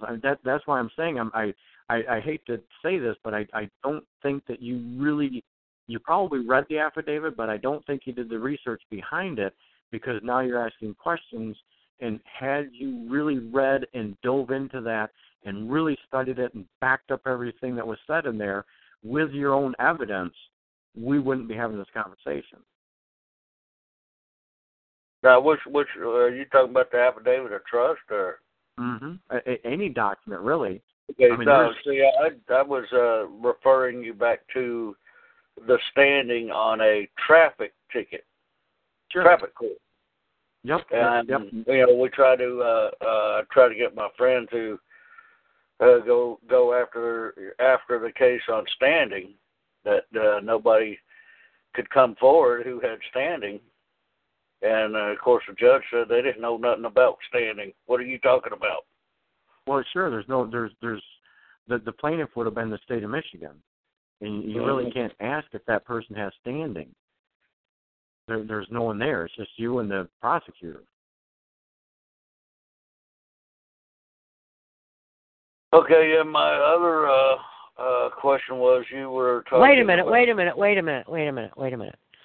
If it okay, so should he have asked the prosecutor, or accused him of not having standing? I was hoping somebody would start elaborating on that, because you're delving into contract law here now, because there was a contract. When somebody signs for a driver's license, there's 6 different pieces or items that require a contract. In order for a contract to be valid, 6 things have to be met. Obviously, 3 of them are pretty simple. I mean, you got 2 parties that can contract. That covers three of them right there. However, the other one is that you agree to do something and that you paid for it. And the last thing is that you gave some kind of, what's the technical word I'm looking for? There has to be consideration. I'm sorry, what was that? Consideration. Right. And so you have the 6 different items in there. When you get a driver's license, that's a contract. So now you have a contract between you and the so-called state of whatever. So the judge looks at you and says, I don't know about standing, because you're in a commercial court talking about a commercial issue where this party being represented by the attorney is completely into a commercial world where he's got a contract with you. So it isn't about standing because you signed for a driver's license. The standing's already there based. Problem with that argument is, how long does the driver's license and contract last for? He's not had a driver's license in over 20 years. Okay. So, and that's the reason for being in the court, So he was in there for not having a driver's license when the law said he was supposed to then? Right. Well, he didn't have tag, driver's license, insurance, none of that stuff. Okay, so that's really not a standing issue. That would be more of a jurisdictional issue. Because the court would really only have jurisdiction if he was into a contract in order for that judge to even discuss it. Mm-hmm. So what should he do? I mean, they obviously have this guy, jumping through hoops. What does he do if he hasn't had a license in 20 years? I mean... Well, and Angela, here's one reason I'm so terrified to get on this call. I've been asked so many times tonight to give advice, and I can't do that. No. We don't. No, there's no legal advice on this call. Void where prohibited. Well, no, because it doesn't matter what disclaimers we give. It's the answers that I give. If I'm giving somebody advice or giving them opinion in a legal matter, I'm technically giving advice. So when you say, what can he do or what should he do, you're asking for my opinion or my advice. That's the way that let me rephrase it. What would you do in his situation? Thank you. Can I rephrase it? Can you entertain us? Well, I mean, what I would do in a circumstance like that is if I didn't have a contract with somebody, then, I mean, I would basically walk in there, and if somebody called my name, I wouldn't even go up to the bar. I would just stand up, and the judge is going to call a name, and I'd look at him and say, do you have a claim against me?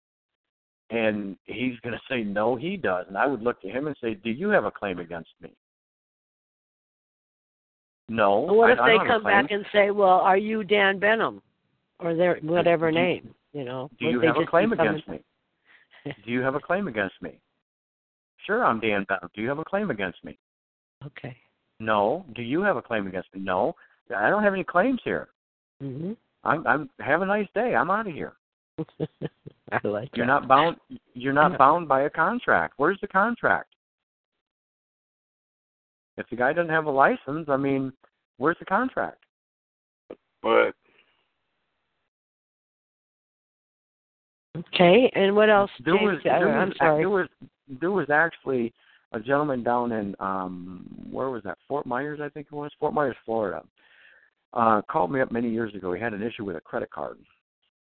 And he had to be to court the next day. It was like a fire drill thing. And he says, look, this MB&A bank is suing me for $23,000. I want to take my house.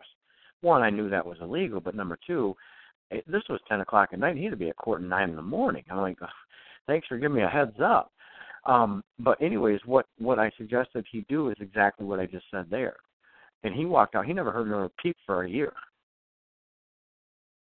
And that year went by, and he was obviously being sought after, but they weren't pressing the issue in court. And a year went by, and he calls me up. He says, Dan, what's going on? This has been a year. What should I do?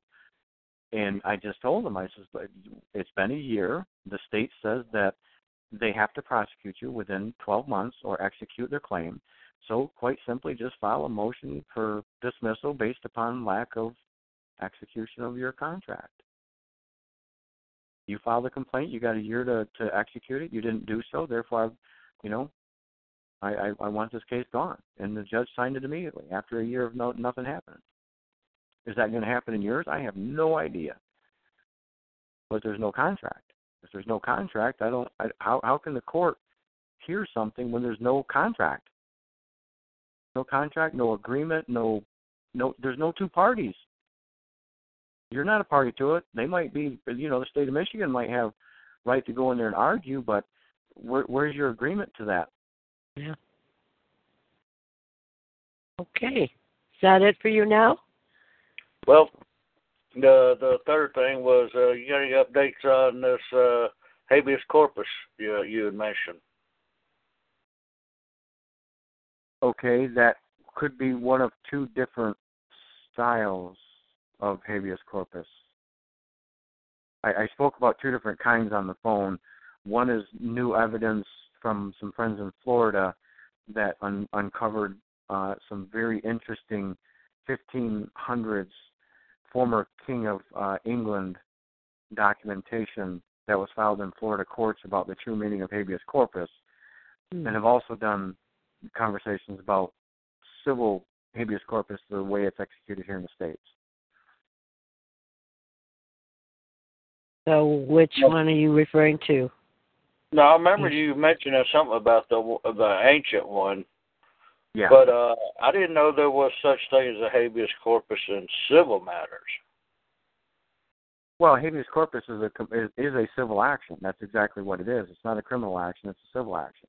All habeas corpuses are civil. Okay. But I mean, could you most habeas corpus is to bring somebody forward who is incarcerated. Oh, no. There's habeascorpus.net. Dale Robertson out of Texas, and he freely gives me permission to use his name at any point in time. He is by far the foremost, most intelligent individual I've ever met and ever heard on habeas corpus. He's given me stories and showed me documentation where the local county went and told some older gal down in Texas that she had to move all the wood off of her property. She bought a bunch of wood. She was going to build a fence and a barn and all this other stuff. And she got hurt and she couldn't do it for a while, so the county came out there and gave her a $200 bill. Said, you got to move this, otherwise you got to pay the bill. He filed a habeas corpus and got that struck out. There was no human being involved at all. Habeas corpus doesn't have to do with anything about bringing a body back. It has to do with righting a wrong. If the state does something wrong, habeas corpus is designed to remove the wrong.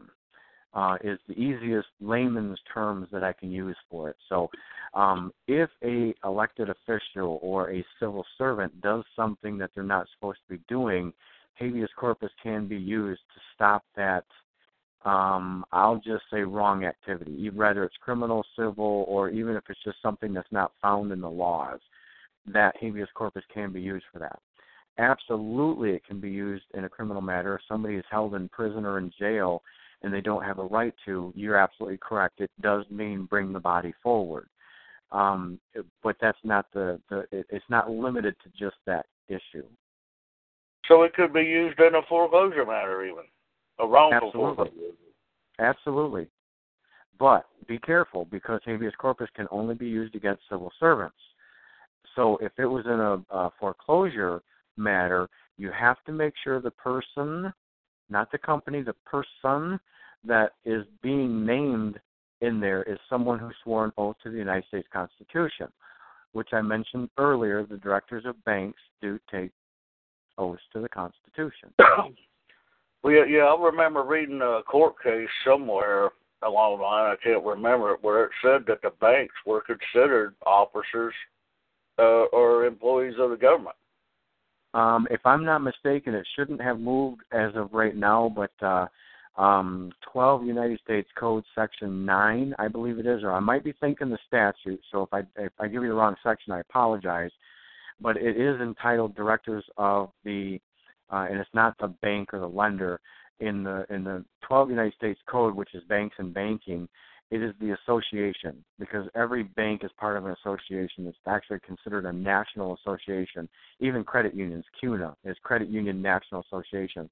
So it says every association should have a director, and said director has to take an oath to the Constitution. But it's referring to the bank directors there.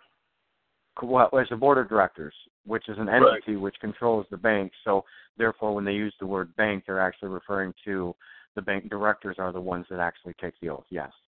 Yeah. All right. Well, Dan, it's a pleasure hearing you. Glad you're doing well. Andrea, thanks for bringing them back. I hope to hear from you again soon. Yes, thank you very much. And feel free to get a hold of Dale Robertson on habeascorpus.net and tell my old friend I said hello. Habeas corpus. Daniel, you got that site?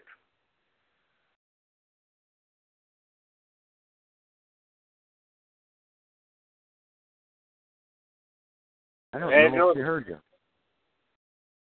She might be on mute. She might have got knocked off. I don't know. Oh, my God. I've been talking to myself for the past minute and a half.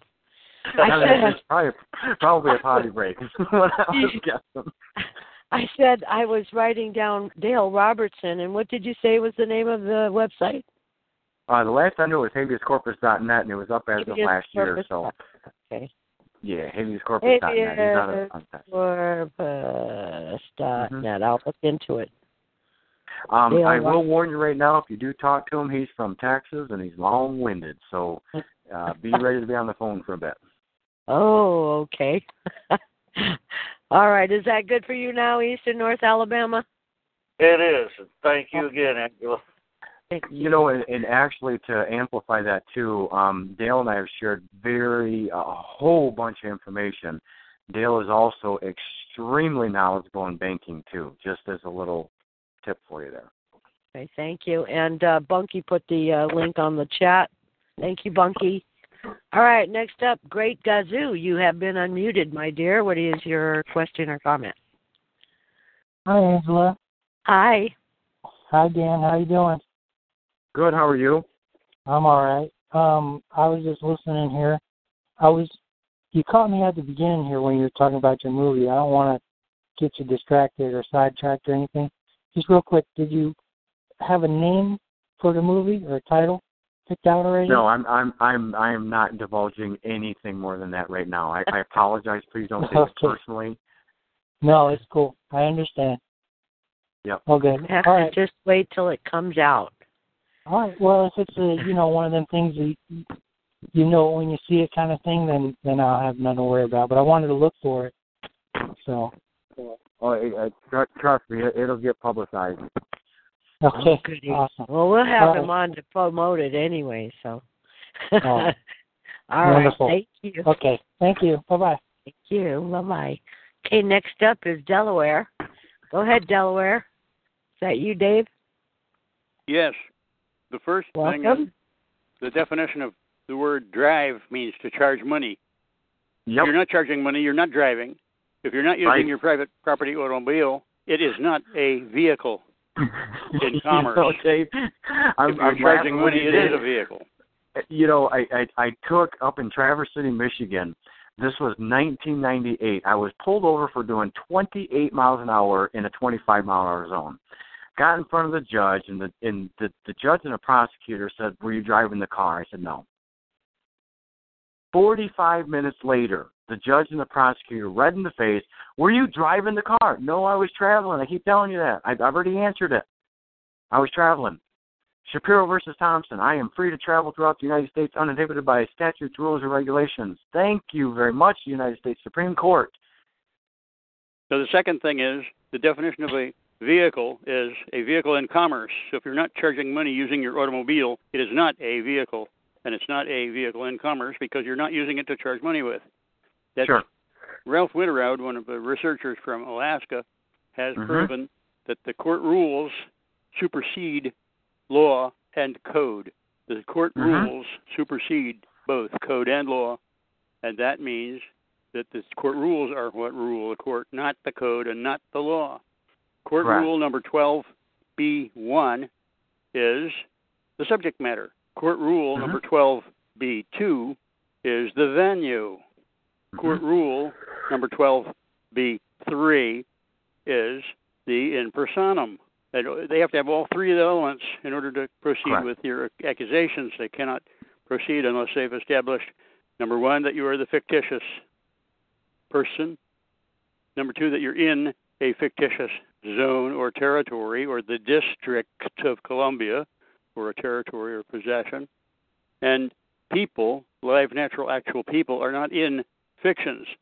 Actual, natural, live people, as opposed to corporate fiction, all capital letter name persons, people are on, they're above fictions. They're not in the District of Columbia, 10 miles square, or any territories or possessions, such as the fictitious state of, or the fictitious 90210, or the fictitious capital C, capital A, or fictitious K, capital Y. Those fictitious zones are only for fictitious persons, subjects of Congress. Live, natural, actual people are not subjects of Congress. They're not created by Congress. They're created by the Lord Almighty God and not a bunch of guys, communist Republicans and communist Democrats, sitting around in Washington. Thank you. You know, it's interesting that you brought all that back up because a very, very, very good friend of mine from days back who is now deceased, his name was Jim DeArmond. Jim DeArmond was an absolute administrative nightmare when it came to exactly what you were talking about. And he did it every single time administratively. With the prosecutor, issued a ticket, the administrative letter started. And every single one of them had to do with exactly what you're saying. And that man, within 2 years, I got up there in 97, and by 99, that man had over 150 civil infractions wiped out. So I will validate every bit of what you're saying. One last thing. Anyone is worried about Internal Revenue Service or the State Franchise Board, which is the same thing as the Internal Revenue Service in California. They just changed the name to the State Franchise Board. If it's voluntary, and if people want to learn how to discontinue volunteering and, in effect, unvolunteer, just go to escapeharassment.com and activate Howard Griswold's strategy number 1, and that will be the way to discontinue volunteering into the Internal Revenue Service or volunteering, being tricked into volunteering, into the State Franchise Board. Then you're not subject to any of those taxes. Well, thank you very much. Let's move on. Let's see here. I've got time for one more. One more here, and I got to get off the phone. So. All right. J-Rod, go ahead. You've got the floor. Oh, I just had a real quick question in terms of the case law that you stated earlier, Steele versus Citizens, and then something versus Cotton. Can you just say those again so I can write them down so I can read them? I heard the two cases. It's actually Steele Corporation versus Citizens for a Better Environment, United States Supreme Court, 1998. And then the other one is U.S. versus Cotton, Cotton, and that was 2002. Okay, what was it? Steel Corporation versus Citizens for a Better Environment. What was that year? 1998. Okay, great. Okay, got it. I just wanted to read those. Thanks so much. I'm just checking out all your documents. Please do. Yeah, right, please do read them cases, because those cases are very, very good cases. Okay, did you say one more? My fiance here is like calling every 10 seconds. So. All right. Because we just have 2 people still up there, and it's not quite the 2 hours is up. But I don't want to hold you. Okay, I'll do one more. All right, Jolly BFD, go ahead. Hi, Dan. My name is Brad. I'm over in Kansas, and I've got a little bit different type of traffic ticket that I'm unsure what to deal with. I've been listening to a lot of Carl Lentz's stuff, and I discovered Angela Stark, and this is my first time ever calling in. And I farm, and I was hauling compost to my gardens, and with my grain truck, and I got pulled over and given a ticket for overweight. And I'm trying to, of course, there's no way to know how heavy horse crap is, but yeah, I had a whole load of it. Yes, it was. And the ticket, and so I'm trying to figure out how best to deal with this ticket, because I believe about and about being a man that's traveling and not operating under a driver's license. So Dan, how would you handle it? Since I was doing for my own stuff, but I don't know how to approach it with the prosecutor, maybe how to keep it out of court, how to get it shut down. Okay. Well, I think this would be a perfect time for me to defer that right back to Delaware Dave that was just on here, because I will absolutely validate everything that man just said. Okay. Is there any difference? No, he hit everything right to the T. He definitely said it without hesitation, so I know exactly. I feel confident with what he's going to tell you is not going to be wrong. I've seen it myself, and what he said was precisely exactly what Jim DeArmond did, and I've seen hundreds of successes with it. Okay. And it doesn't matter if it's like, a weight regulation versus a speed regulation, anything like that? It's a regulation is a regulation is a regulation. I mean, yeesh. You were, gosh, were you on your own property or were you on a public road? Or I was on a public road. I was on a public road, but I had just left the horse boarding stables where I had picked it up. I was within half a mile of it. Wow. You didn't drop anything on the way, huh, home? I wanted to just kind of tip the bed back because he was parked awful close to me. He dumped a pile of poop on the guy, right? Oh my gosh. Yeah. Well, I guess if you heard Dave, he's got his website. What is it? What is it, Dave? Harassment? What? It's escapeharassment.com. Escapeharassment.com. The other title for the same website is www.escape-court.org. Yeah, that's too much to remember. The other one's easier. Escape Harassment. Escapeharassment.com, same website. Yeah. And that's Howard Griswold's strategy number 1. Study those definitions that are posted at the website, and then activate and implement strategy number 1. The sooner the better, immediately. But you have to repeat it each and every time. You can't just do it one time and expect all evil to disappear. That's not the way they work. Okay. All right, thanks, Dave. Is that similar to the letter that you said you'd witnessed 150 traffic cases being canceled? Who are you talking to? Daniel said the story about 150 cases that he knew a guy had.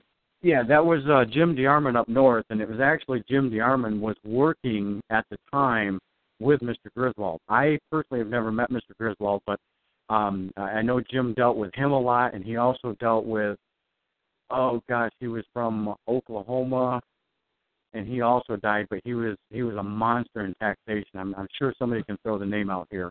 So I have a feeling Jim passed away oh goodness, probably 8-9 years ago. But I Jim do who? know that Jim DeArmond.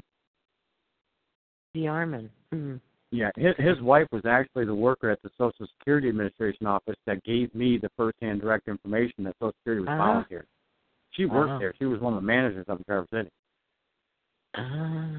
Gosh. So, yeah. Nice. All right. I guess. Go ahead. I was just going to say, I know that Jim and Mr. Griswold emailed a lot together back and forth. I don't know if they spoke in person, but I assume they did since they spoke back and forth via email with administrative strategies on civil traffic issues. All right. Well. Thank you. Thank you. Thank you, Dan. I appreciate you coming on and spending time with us and sharing your knowledge. Everybody does. You know, I get so many emails. When's Dan coming back? When are you going to have Dan Benham on again? You know. So we got to do it more often. Well, I do thank you all, and I do want to thank you for having me back on. Oh, of course. And also having patience with me, because I do have a lot going on, and what I've got up my sleeve is, I don't know if it's going to work or not, but it certainly is going to hopefully open up enough eyes that, and that's what we need is numbers. I mean, it's a numbers game. So, they thought I exploited them before. They haven't seen anything yet. Oh, well, I can't wait. I can't wait till you're off this damn probation also. Jeez. Yeah, me either. It's like, all right, yeah, Dan, you have a good evening. You go talk to your fiance and tell her, give her our apologies for keeping you. I will do. She can have you all she wants. We only get you for a couple hours, for crying out loud. So, okay. Thank you so much for coming on, and have a great weekend, and we'll talk to you again, I hope, soon. Okay, thank you very much. Thank you. Good night. All right, bye. All right, everybody. It's, we still have about 9 minutes if you want to still chit-chat. Mike, I'll unmute you since you were on, you had your hand up. Sorry about that. I forgive you. Thank you. Maybe I can, I don't know. What did you want to ask? Well, I could probably say something while Dan's walking away into his property. I will make a little thing. Next time he feels selfish for, wanting to break, not breaking away from the system, that that they should just like tackle the system itself. Why don't he just apply the self-help rule or the self-preservation rule when he does that? That way he won't feel selfish. What's that? Well, he said that earlier, something about that, and when I heard that, I got a little mad, because usually when people try to make you feel selfish, they're just trying to keep you in the system anyway. And my family used to pull that crap with me a lot, and I learned to break away from that real quickly, and I started getting successful because of it. I'm not like Alex Jones mad or nothing. I'm more like Sonia Patterson mad, And when she talks, you can't even tell what the hell's on her mind. You gotta listen. But I promise. But I promise I will not say the word aboot. It's okay. Aboot is good. All right. All right. I believe I'm done. I will see you next week. Okay. Thank you so much. Anybody else? Ta-da. Okay. You have anything else to say? It's we've got about 7 minutes. This is Morgan Freeman. If you like Angela Stark's call, why don't you donate now? Oh, thank you. That's sweet. Thank you, Morgan. I love you more than penguins. No. Oh, that's sweet. The male penguin lays 5,000 eggs in an hour. That's okay. I'm not going to be out that long anyway. I'm Morgan Freeman. All right. Thank you. All right, yeah. Take care. There was a show on tonight with Anna Von Reitz, that judge. So, unfortunately, it came on the same time as our call. But I think the audio is there. It's on a Blog Talk Radio, and I will find the link to it because I want to listen to it and see what she has to say. Ranger Ron gave me her number, and I was going to call her up and see if she wants to come on our call. But I got to hear her a little bit first. You know, she writes good. If that's her writing, all these papers that keep coming over from the Judge Anna, sounds real good. But I don't know. I got to go listen to her on the call. We'll see what she has to say. And actually, Ron gave me the names and phone numbers for 4 different judges, common law judges, that is. And I would like to have, I've been thinking about and contemplating a roundtable discussion between these 4 judges. I think that would be a good call. And then, you know, we can ask all kinds of questions. But one day at a time. See, I think we're just about out of time, as a matter of fact. It's 1 hour, 55 minutes into the call, and I think, wow, we can call Angela. it tonight. Yeah. Hey, Angela, what happened to that one other guy that, remember he talked about the word you? I forgot his name. I forgot his handle name. That was Lotus Traveler. Yeah. I think his Zizix. code name was Zizix. Yeah. Yeah. Yeah. I don't know how you pronounce it. Oh, he's on the Skype. I mean, yeah, he's interesting. He's been on. I guess he hasn't been on in a while. You know, his time just is flying by. The month of January is over already. Jesus, we just started 2016, and it's you know, first month's gone. I don't know. It's going by way too fast. I can't get anything done. There's not enough time.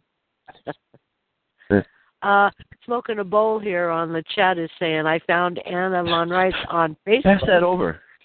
Yeah, she has Facebook. That's his name.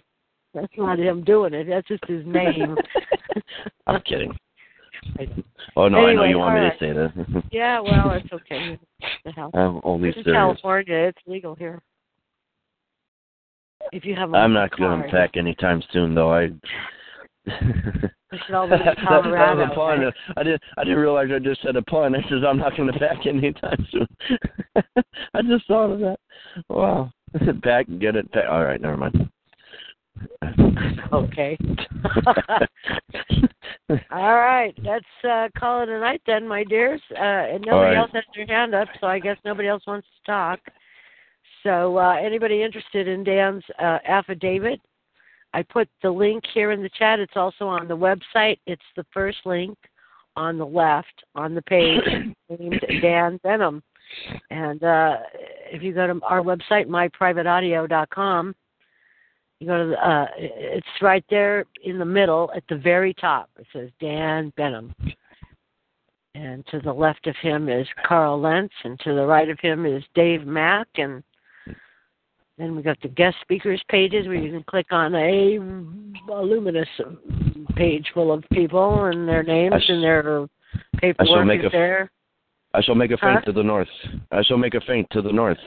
And a feint? A feint to the north. That's a quote from a movie, like when they're like a battle plan or something like that. It's like when you're on that site, it's someone like a map. So it says, I will go to the north, and I will look for whoever that is. All right. Well, anyway, Dan Benham's page is on the website, myprivateaudio.com. The Affidavit of Trust is the first link on the left underneath his Facebook, I don't know, button, I guess you would call it.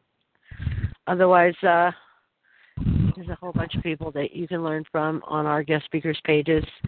But next week, who do I have next week? I don't even remember. I was trying to give Bill Conklin, but next week, I'm trying to get Ken W. back. Oh, that's good. I like that guy. Yeah, good. He's good. Oh, gosh, there's just so many people that would be good, you know. There's just not enough time. How about Kate of Gaia? Kate of Gaia, she's, well, I don't, nah.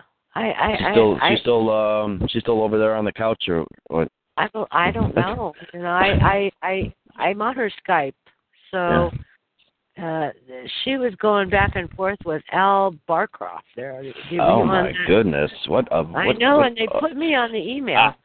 You know, and there's like 50 other people on the email too, and they go back and forth, arguing and complaining. So I don't really want to get into that. It doesn't matter. I can just hear Al Bargrove go, it doesn't matter how many eggs I want. Yeah. Kind of silly, but fun. Well, maybe him. I don't know. You haven't heard from him lately. He's where, over in Ecuador or something? I don't remember exactly where, but yeah, that sounds about right. I don't know. He's somewhere. That isn't where what's his face is. John McAfee. Sales? Oh, I don't know. John McAfee. Roger Sales is over in Argentina, I believe it is. Okay. I don't know about McAfee. I don't know who that is. But anyway, let's call it a night, my dear. Okay. Bye. Take care, everybody. See you next Thursday. Thank you. Good night, everybody. Wait, here's Vital real quick. If you like Angela Call, go donate. Private audio. Thank you very much. Where is he? He's not on here tonight.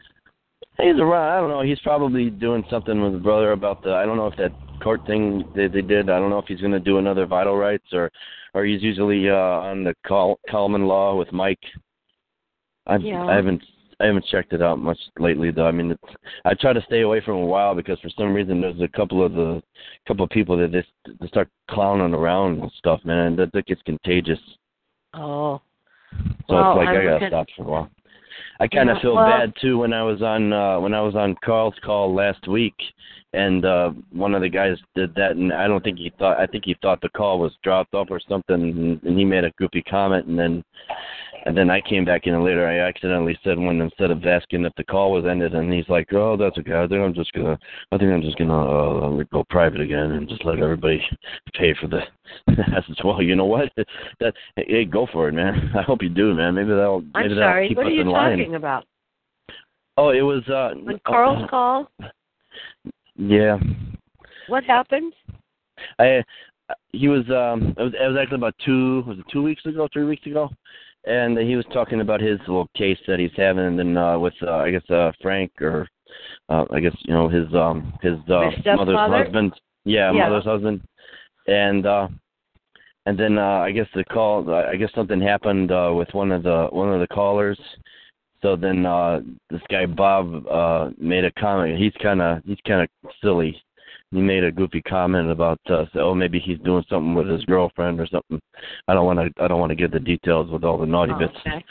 But and then Carl's like, "Oh, hey, what are you doing?" So then the call drops off again, and I dropped off. So then I came back in, and then and I didn't hear anything. But me, like a dummy, instead of asking if the darn call was over or something, I like a dummy, I just made a comment myself. I go like, "Oh, they all live happily ever after," or something. And then about 5 seconds later, Carl is like, "Yeah, well, okay, well, like I said, and I'm just gonna have to go private again, or whatever, however he said it." Go private? What do you mean go private? On the call? He does. Yeah, he's like because he tried that a couple of times where. He was going to try that where, like if you want to get on the call, you got to donate or something. Oh, okay. Because I didn't understand I think the way he has private. Yeah, the way he has it set up, yeah. Oh, yeah. I was wondering how do you go private. Yeah. I don't know how to go private on here. How do you go private? I don't know. Well, whatever. Mm-hmm. Yeah. Good. God bless him and whatever he does. The guy's methods are golden. Okay. I hope one day you guys can patch up though. That would be pretty cool if you do. But right now it'll be. You know what? I like Carl. I just lost all respect for him. When he stuck up for the guy after fondling his daughter. I'm sorry. Yeah, I just don't. I don't even want to go there. Actually, I love Carl for what he's done and what we've learned from him, and God bless him. And I hope he figures it out and finds his way, whatever that may be. Because I don't wish him any bad things at all, So anyway, let's leave it at that. Everybody have a great weekend. We'll see you next time, and let's see. Hopefully I'll have a good lineup of special guest speakers for everybody to learn stuff from in the coming weeks. I know there was something I wanted to say, and I can't remember what it is. Oh, well, if I think about it, I'll write it down so I can remember it next time. All right, everybody, that's it. We're going to call it a night. It was a good call. What is that? What is that noise? Oh, my bad. I'm sorry. I thought I muted out. I blew my nose. Oh, God. Yeah, why don't you I hope you don't catch cold or nothing. I heard he caught one. That was last week. I'm all better now. Oh, maybe you gave it to me then. Okay, well, all right. Maybe, huh? All right, bye-bye, sweetheart. Oh, yeah, take care.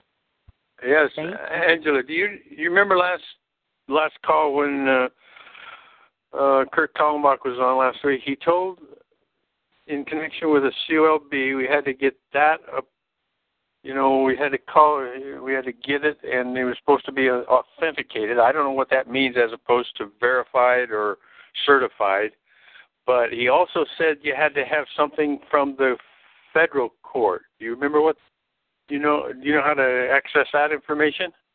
Or is that really just You're talking about Curtis's call last week? Yes, You remember him saying about...